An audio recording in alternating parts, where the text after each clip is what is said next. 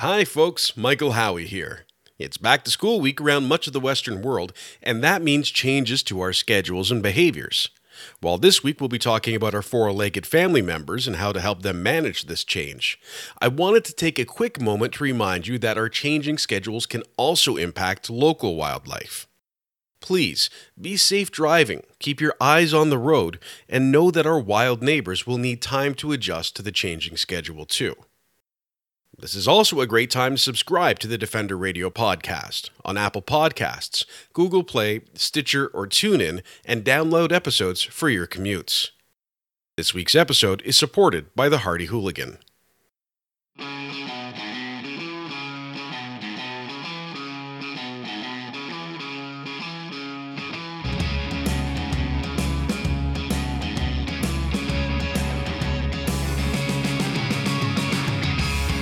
This is Defender Radio.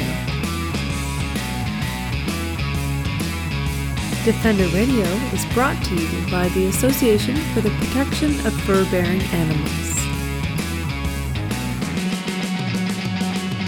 It's the week of September 4th, 2017, and this is Michael Howie welcoming you to episode 444 of Defender Radio. Kids are groaning, parents are cheering, and teachers are refilling hip flasks and chocolate drawers. It's back to school week. While many families will be getting up earlier, shoveling down breakfast, making lunches, and filling up dry erase boards with extracurriculars, appointments, and school events, there's one member of our families who may be having a hard time, and they're on four legs. Family companions, especially dogs, can struggle with sudden changes to routine or schedules. These changes, from simply leaving the house a bit earlier, to members of the family not being around at all during the day, to getting walked or fed at different times, can create stress and anxiety. And those can lead to behavioral problems. Knowing how to recognize those symptoms and what's causing them is difficult. But knowing to whom to turn for help, what questions to ask, and what kind of training will be most effective can be just as hard. That's why Defender Radio reached out to friend, dog behavior consultant through Fangs But No Fangs, and animal behavior professor Joan Weston to help all of us get ready to go bark to school. But first, a quick word about this week's episode supporter. When I'm looking for a meal that satisfies my hunger and my ethics, I head to the Hardy Hooligan here in Hamilton. They have incredible vegan versions of egg salad, chicken salad, and tuna salad daily, as well as savory pies, including my favorite, shepherd's pie pasty. They have amazing desserts and even locally roasted coffee in biodegradable cups. The Hardy Hooligan is definitely food worth rioting for. Check them out at 368 Main West in Hamilton, right by Locke Street, or find them on Facebook, Twitter, and Instagram, or online at thehardyhooligan.com. To me, the logical place to start is with what the upcoming change is going to be for many families, and those of us who even don't necessarily have children. It's back to school season, and that means, vacations are over, schedules are changing. And I've always found that dogs tend to have a reaction to changes in our schedule. And I know in my brief time with the Humane Society, working as a dog walker and on the board of directors and stuff, there was talk about the change in season. So why do you think, or why do dogs have any kind of significant change, or what change do they experience when we change? As members of the family, so to speak, whenever there's an upheaval in the schedule, we're all affected by that, even if it's something positive, even if it's something that we like. So remember, the dogs have gotten used to sort of your summer schedule, and sometimes we're not even aware that there's a change because we are working as normally, but especially in a family where there's children, there are school schedules, people are around, and one of the most common ones is the difficulty in separation, where people have been there consistently, and suddenly they're not. Well, and that's not even just for a new dog. I am very fortunate in that I work from home and have my dogs with me here all day. But I even notice when, I have a shift in my schedule of some kind. It's not necessarily that they are new dogs and they've only ever been around when I'm around. It's if they've been. Oh, Very much so, very much so, and they certainly have different personalities, as you know, and we do as well. So some of us handle some of those changes better, some of us don't. I'm sure we all know somebody who finds certain times of year stressful, even though they know it's going to be the same thing every time of year. They still find those changes stressful, and so you can see that with some dogs. They like routine, so even a dog that's comfortable in one routine, even if it's not a back to school, any change to that for some dogs can really throw them off.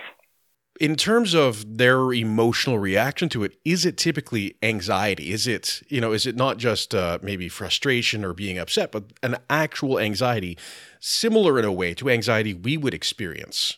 And I speak, of course, of someone with an anxiety disorder. So is it the same kind of thing?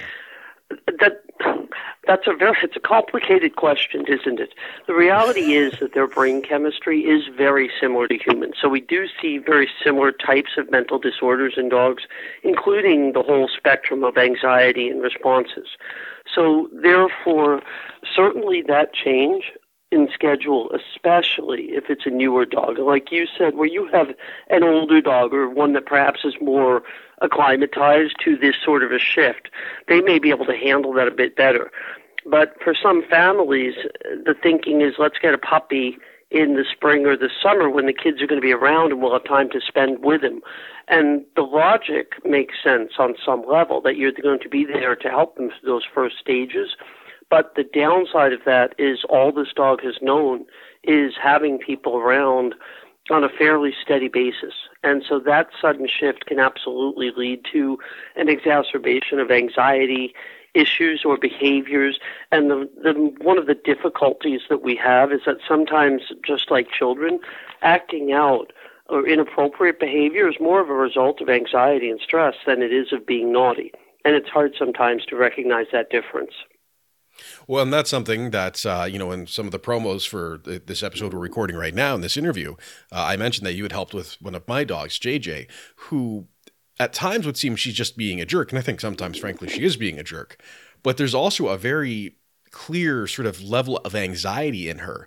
And when there are significant changes, or if for some reason she has decided that something is unsettling, getting her past that, it's very much like I was as a toddler with anxiety or as a young person with anxiety. It's insurmountable to see the difference. And I think a great example of that is our hallway, which goes from sort of rough wood paneling to tile into the kitchen.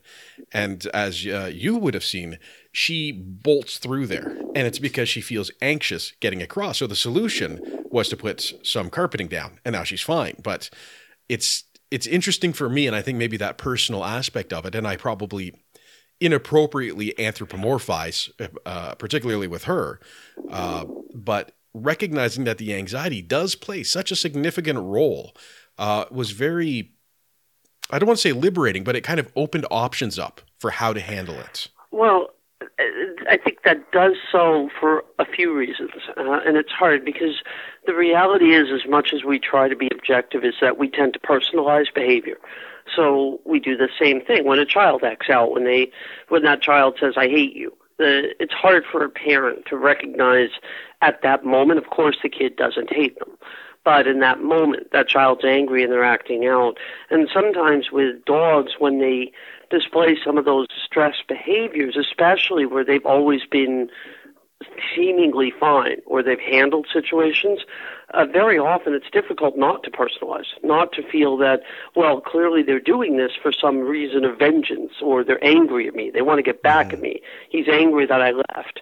So that's where especially being able to step back, like you said, to recognize that perhaps this actually has nothing to do with me. That's really kind of freeing, isn't it? To suddenly think, wow, maybe I'm actually not the most important thing in the entire world right now. So it's really nice. It really lets you sort of step back for a minute to go, oh, this is about you, not me. How can I help you? And sometimes that's one of the best things that we can do, is to distance slightly, to be able to recognize this isn't a personal assault or an attack or a snub on our training or anything else. This is a kid who's having a hard time with that adjustment.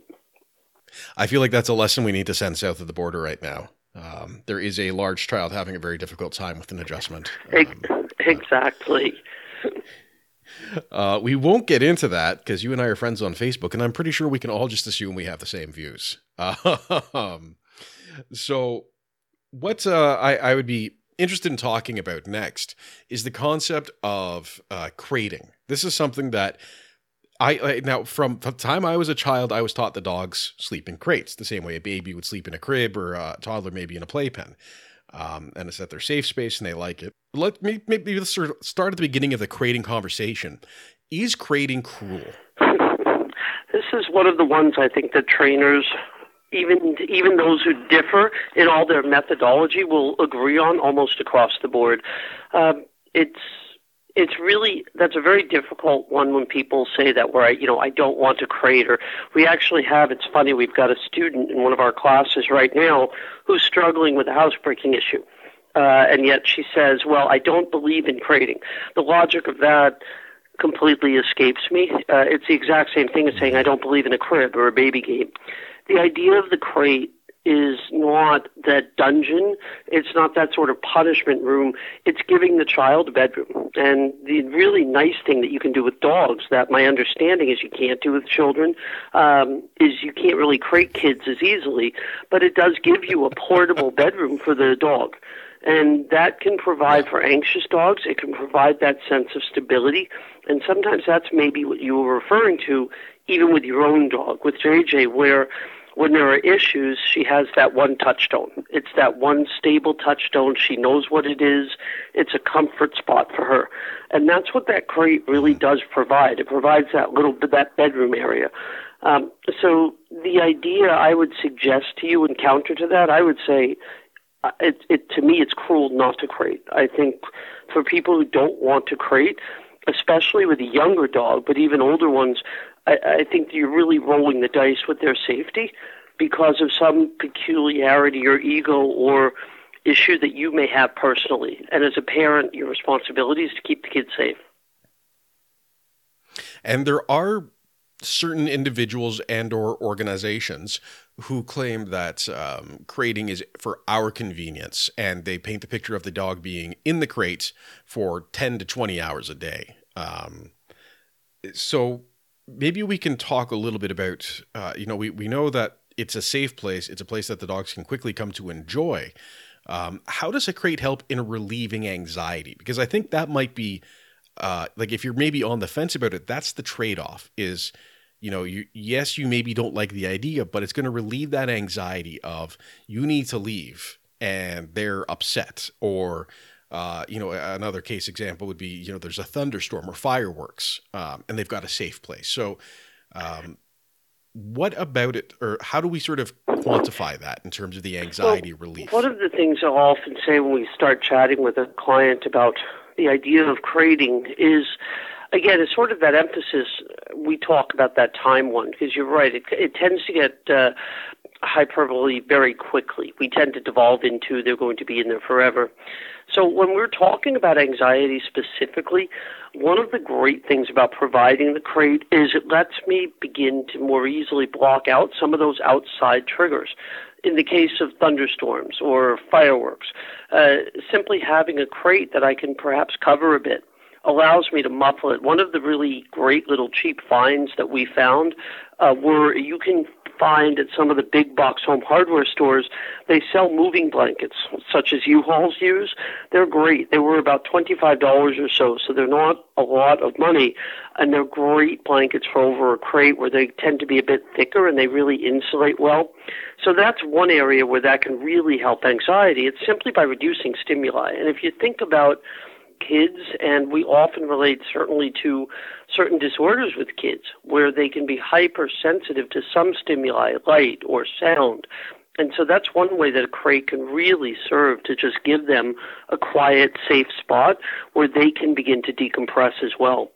I would suggest the other one as well with that crate when you talk about anxiety or issues, and one of my concerns is I often say to my own clients, is that you don't know what's going on when you're not home in the outside world. And I've had cases repeatedly throughout my practice, throughout my career, where we've had a dog who was fine in the home and all of a sudden they're not.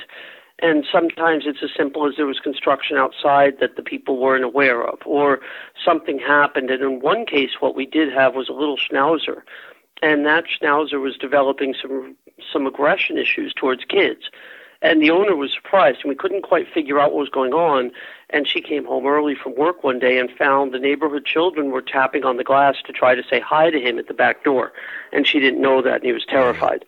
So that's an example of, if that dog been crated in a safe spot in the home, the issue would have been moot. I never would have been there. Yeah, and that's, I think, certainly something we're learning these days is the impact fear can have on our behavior in ways that we may not expect. And that applies across the animal kingdom, I think. And I wanted to talk a bit about also two more points about sort of the back to basics, back to school concept. One is, I think, straightforward, and the other one I know you can probably talk about for days. So we'll start with the simple one, and that's obedience school. I overheard a conversation about this recently, and it was quite interesting because one side is saying, well, I know how to teach my dog how to sit, how to heel, how to lay down. And there's no doubt in my mind that this individual could teach that. Those are relatively basic behaviors to train with treats. And the other person was saying it's not just about that. It's about socializing and about getting them exposed to all kinds of different things. But there was this odd tension about that. So I guess sort of a two-parter here is, one, what do you see as the benefits to the dog and the owner of going to puppy school or basic obedience, regardless of age? And how do we find a good trainer or a good program? I know that's maybe a larger question. Exactly. Oh, yeah. No, we could spend a couple of hours on this. I hope we've got time. We'll be done in, September or so, I think, on this one. All right. Yeah. So for the class one, why go to a class? And again, exactly that. And many people, well, I'll train my other dog, I can train this one. So there's a number of reasons to go back and do a class. One of the great ones, especially if we relate back to our back to school feature, and I think I've done an article on this in the past, is back to school should be back to school for everybody in the family. So bringing the dog back to class, especially if you have an older dog, a dog that's over the age of 4 or 5, 6 years old, or even a senior, a 10-year-old, bringing them back into class is a wonderful way to provide some really good enrichment in their lives. If you think about that, how often do we educate our children up until they're about 13, and then we say, well, that's it, you're not going to have to learn anything ever again? And yet, with our dogs, we really stop teaching them new things. And many people now, as I like to say, I have bulldogs, so I don't often refer to my dogs as real dogs. But many foolish people out there, sort of your household, you have real dogs. So you have these smart, talented, athletic, working dogs. Bless your heart. I have no idea what you people are thinking. But if you've decided to run out and get one of these smart, talented, working dogs, then one of the things you really owe it to them is to provide that sort of mental stimulation of learning things, and they can learn their entire lives. So that's one of the really good reasons to go to a class.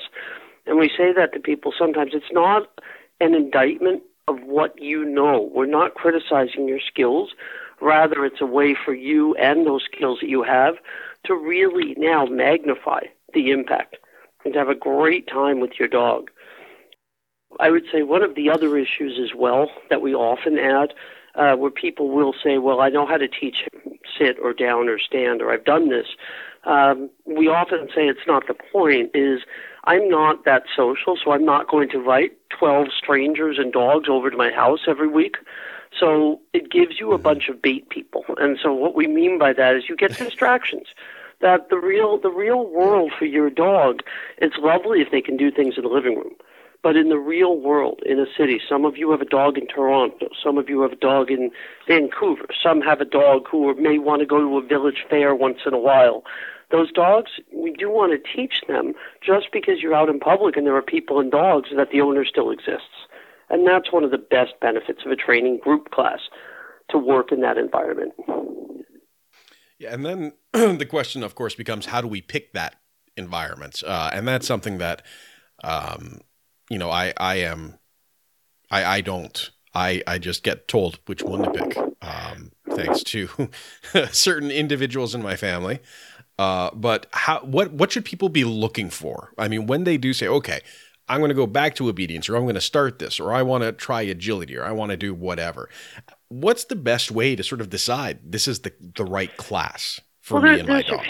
There's a few ways to answer that. And one of the very first things I tell people is go sit in on a class. Any reputable school, any training school. If you call them and you say, we're thinking about coming in, would it be possible to sit in on a class to see how you work?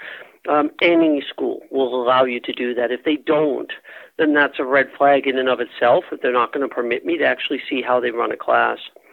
I think that there's also a very large part, and part of this is having just finally, after I'm sure a sustained bout of, trying to distract myself desperately, finished off a master's degree in education doing this.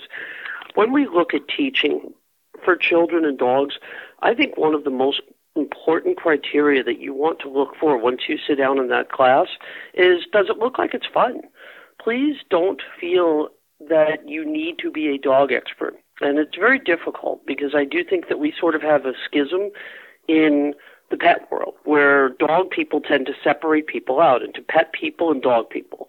And sometimes those people who have pets feel that they don't know as much. They're not qualified to make choices for the dog versus somebody who's had dogs all their life.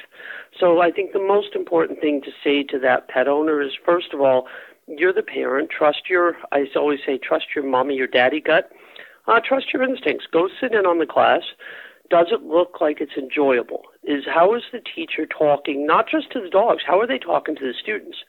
Are you comfortable with how they're handling the students?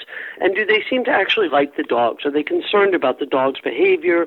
Are they helping the dogs? So I think that's a very large part of it. And obviously, one of the easy checkoffs for me as an instructor or a teacher is we always say, take a look at the equipment.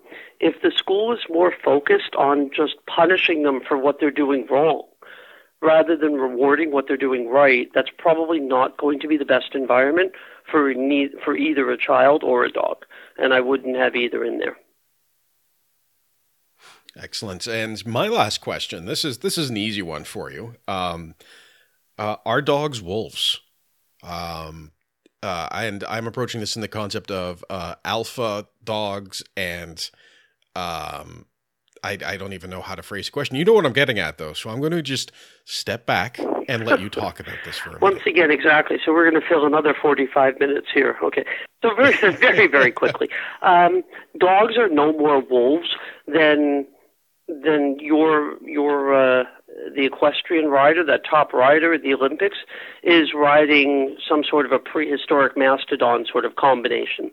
Dogs and wolves branched off a very long time ago. What we do know from a social perspective, and this is a very important one, and even with wolves, is that they really don't. There's no evidence to support that there's something like a dominance hierarchy in a home or in a normal family environment.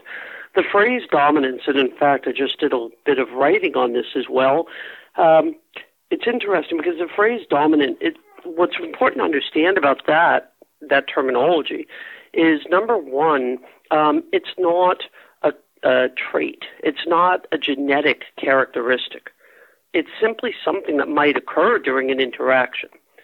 So perhaps in one interaction, I might push you out of the way because I really, really want tickets to that Justin Bieber concert. So I might shove you, and that might make me dominant at that moment over you. But then we might come to a vegan hot dog stand, and you might push me out of the way, which would then make you dominant over me. I don't think I would have to push very hard. You probably would not. However, I did have a joke for you, by the way, about the vegans, which is, why did the vegan patty cross the road? To prove that it wasn't chicken. I digress.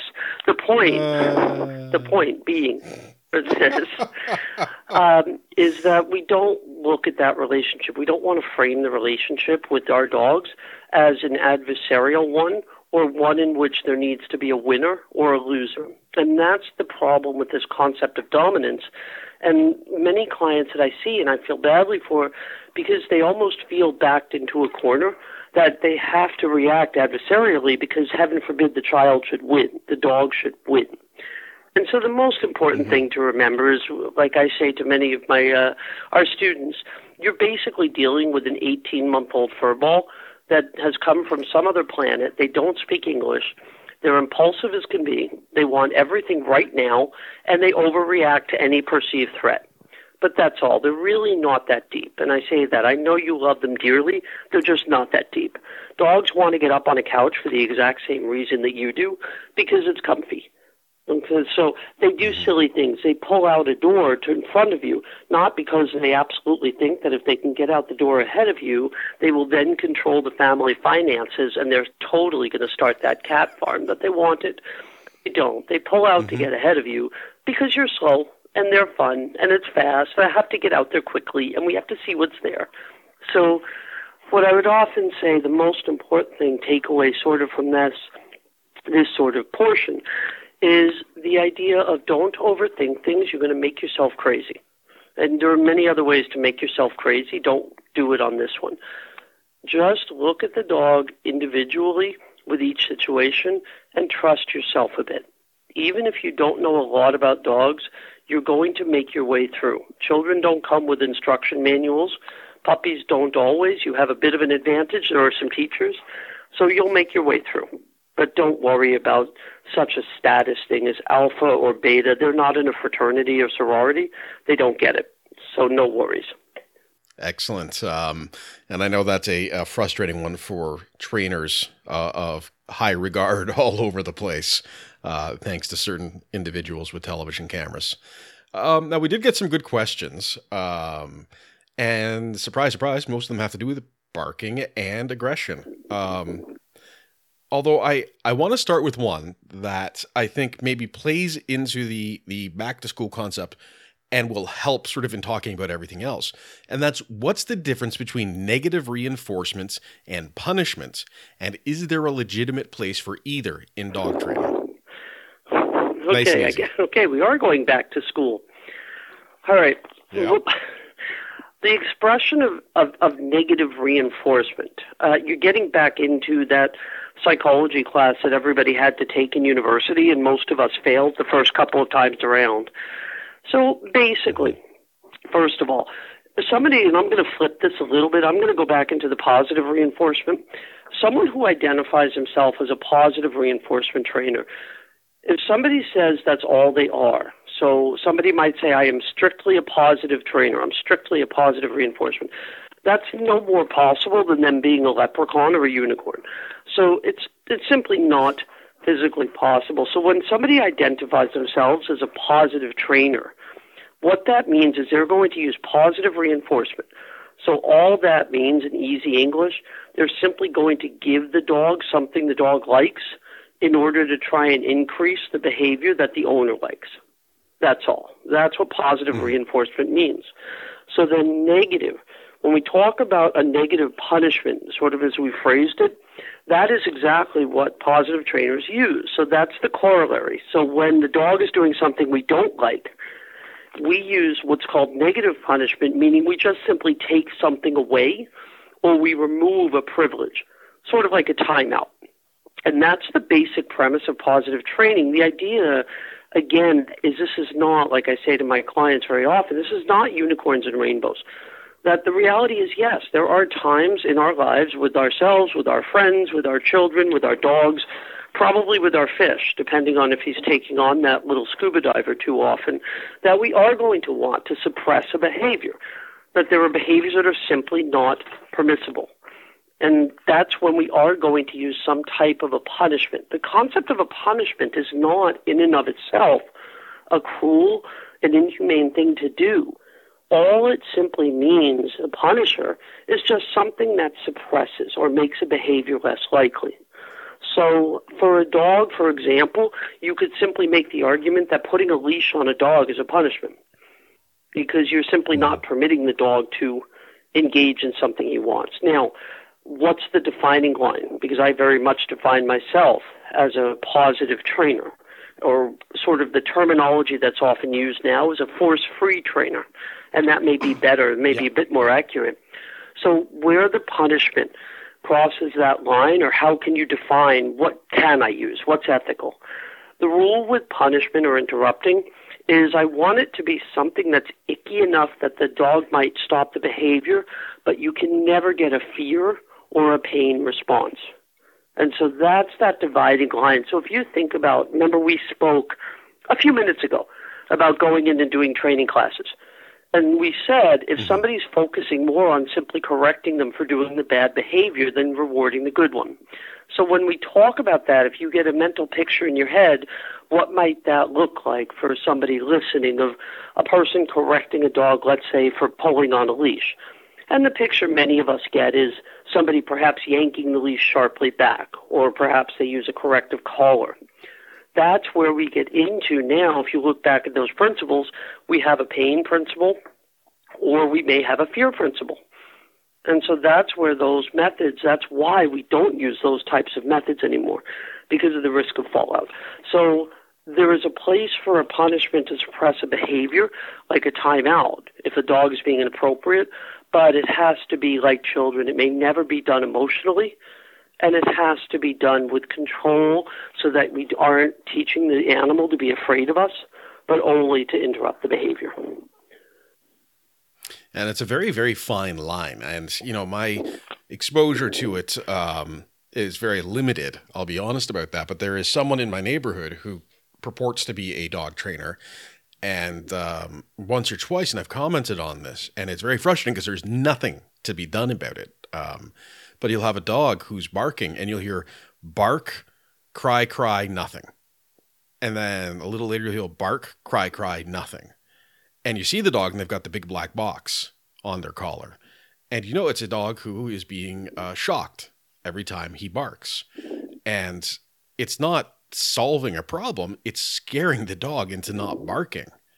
And to me, it's just, you know, you can hear pain and fear very, very clearly. This is not a yelp, you stepped on my toe, or gee, there was a scary sound over there.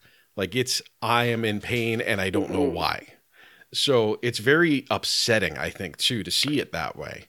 And unfortunately, I think that's the far end, but there's quite frequently sort of that somewhere a little past or a little before that.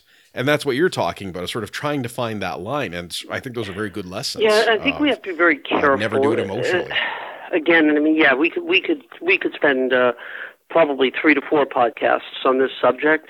One of the dangers of using what's termed as a positive punishment. So when you ask me about a punishment, what does that mean?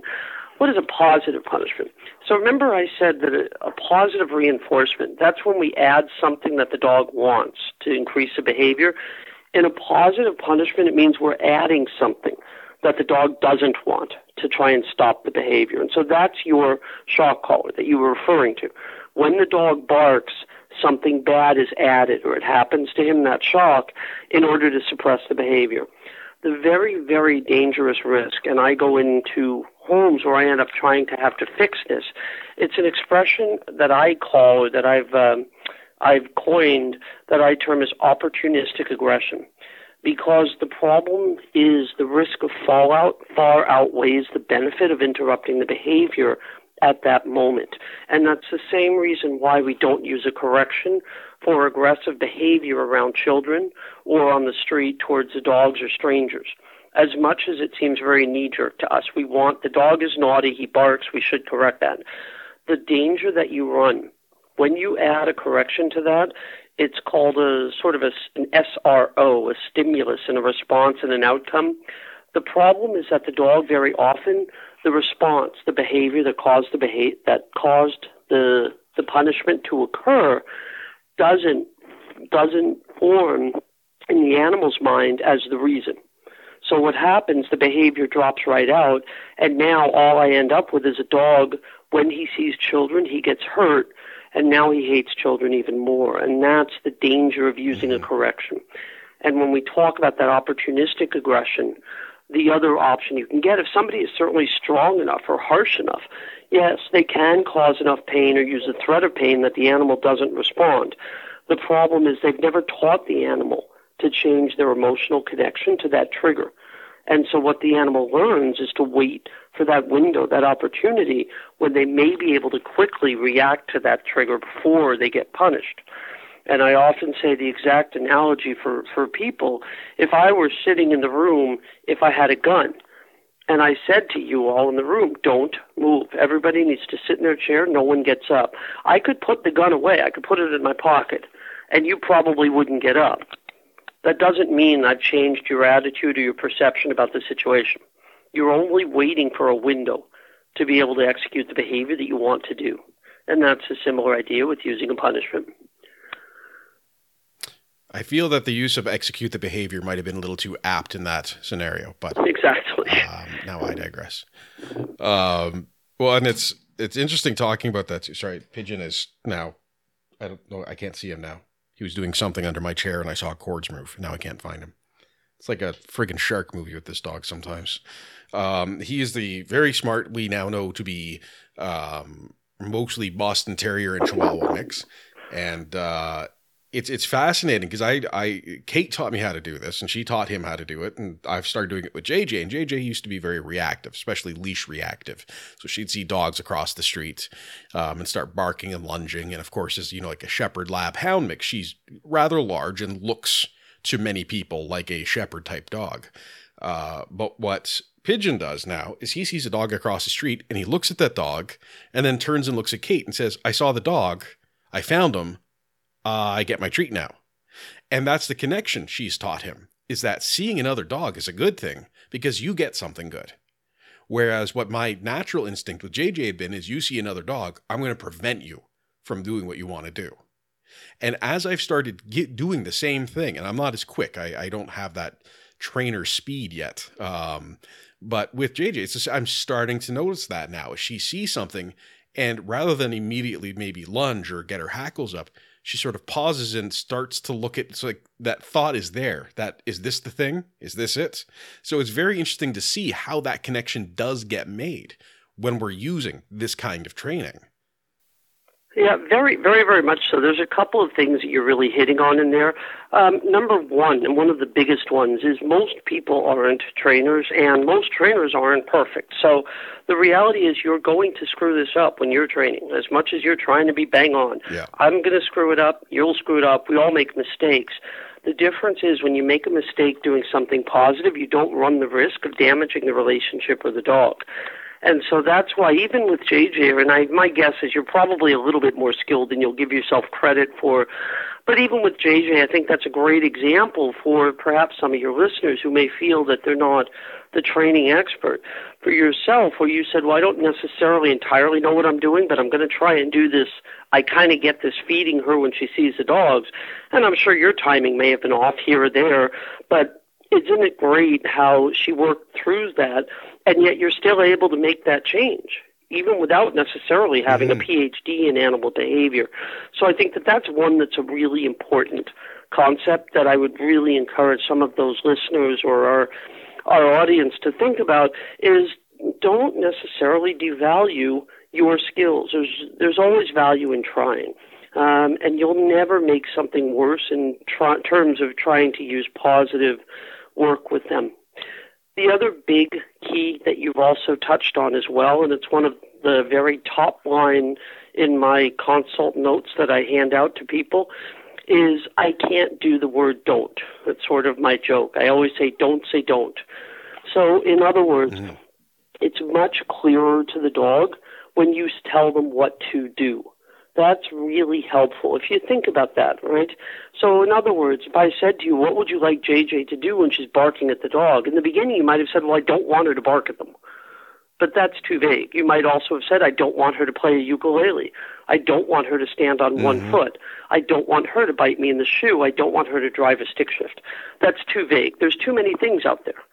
It's far easier for your dog and for you as well to simply say, wait, what do I want her to do? Well, I'd like her to maybe look at me. Because all of a sudden you say, oh, I know how to make that happen. Or you might say, I'd like her to sit. So that sort of thing.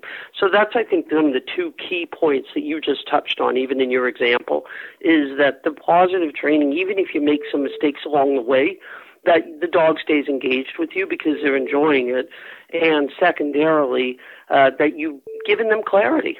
That by showing them what to do instead of focusing on the don'ts makes it much easier on the toddler. Excellent. And there's one that kind of gets touched on a couple of times. in different ways. And I'm going to sum them up sort of. Both of them have to do with aggression. One is aggression from a dog when the owner is hugging anyone, and the other one had a fair bit more information, but comes back to being it's Great Pyrenees in this case.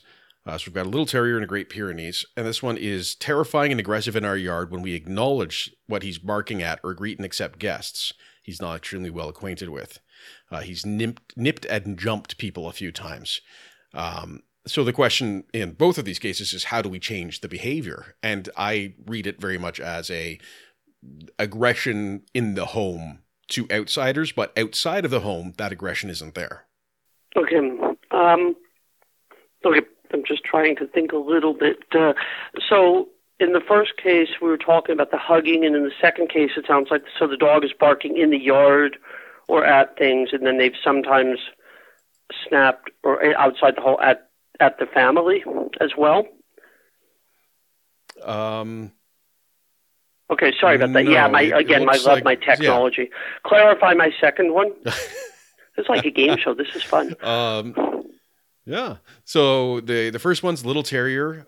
Right, hugging a guy. Yep. Becomes aggressive. What's the second one? Yeah. Second one, Great Pyrenees, adult.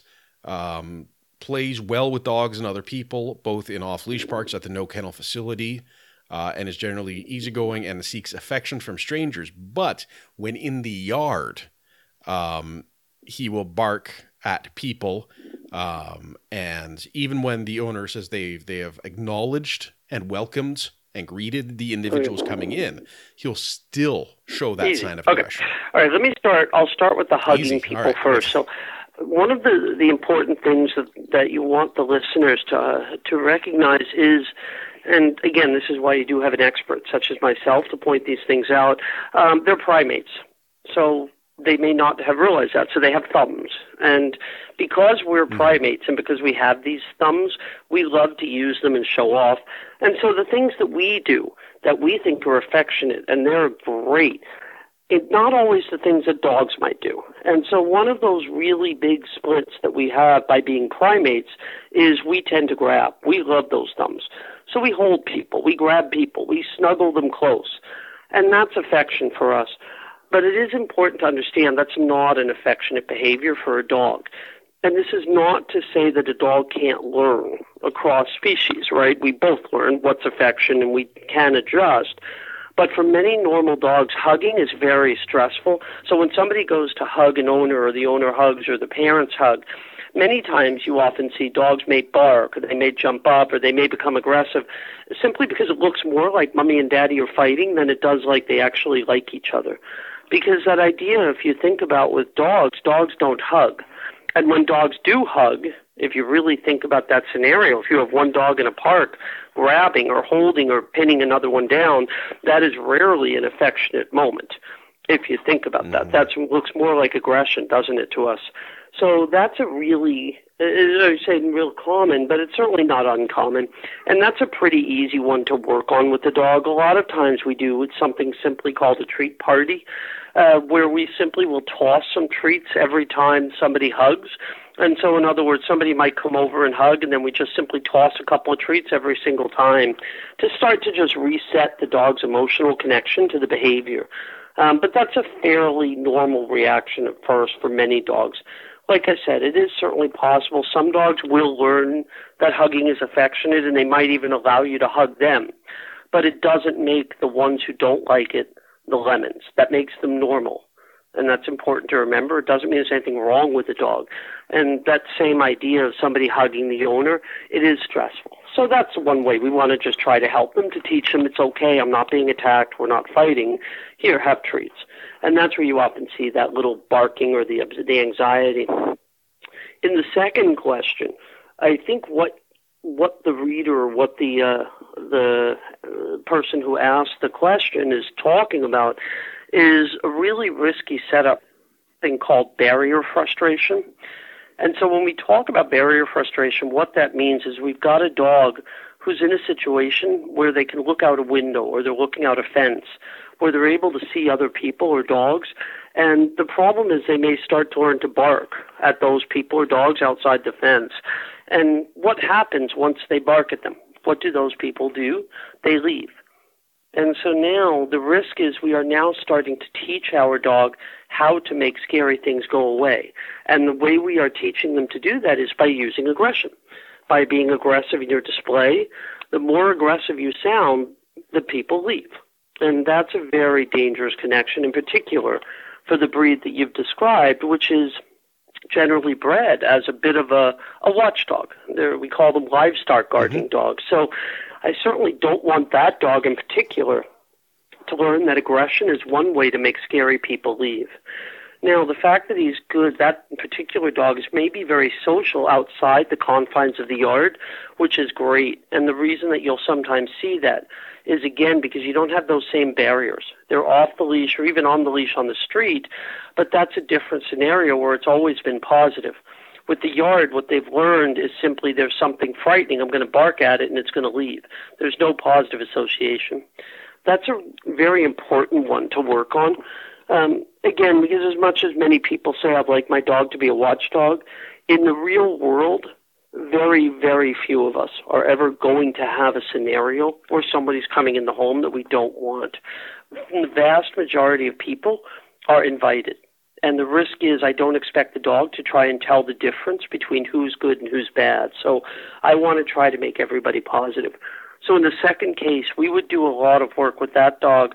We're using food outside or having some friends walk by and toss some treats over the fence for him to try and make him happy about them, or bringing the dog out and playing in the yard with him away from the fence line so he starts to associate the yard with play or training instead of guarding. And unfortunately, the other side of that answer is that they are going to have to manage it better, which means the dog can't be out there unsupervised for a little while because he can't rehearse what they don't want if they're not training him. But that is certainly something that they can work with, and it sounds like he's a great dog overall, so there's no reason to think they can't improve that. Excellent. And that actually, and that's the sound of all the dogs being excited because something just happened in my house. And we just learn to manage it. And we talk over the sound of them all running around like idiots. Exactly. I used to try and edit that out. Now, no, that's just part of the show now. That actually is very similar to a question we had from someone else saying that their dog barks at anything that walks by their house. Mailman, squirrel, dog being walked, or even just movement in a tree. And this happens when they're sitting in the living room, and presents, but they have no idea what happens when they're not home. Maybe it does happen, maybe it doesn't. Is it the same situation, just with a different response from the dog? It is and it isn't. Yes, exactly. But it's very, very similar, isn't it? Because now you start to recognize that, and now we go back into our discussion a little while ago about why do we crate, and that's one of the reasons that we do crate, so that the dog's not rehearsing something that I don't want. In general, the alarm barking, that's a great characteristic. We have two of them that do it here, and I can tell you there is nothing that's more enjoyable than completely relaxing and watching television and suddenly having your blood pressure spike to about 400 over 300 because some idiot on the couch has suddenly jumped up and started barking. So I absolutely understand the caller or the questioner's frustration with the issue, especially when we don't know what it is. So all of a sudden, for no reason, Muffin starts losing her mind. With alarm barking, with that sort of a behavior in the home, one of the very first things we will tell a client to do with them, when you're relaxing in the home or when you're home with them, let's start to restrict that dog a little bit more. So in other words, we might do things like baby gate across the kitchen so that they can't leave the kitchen area if we're in there.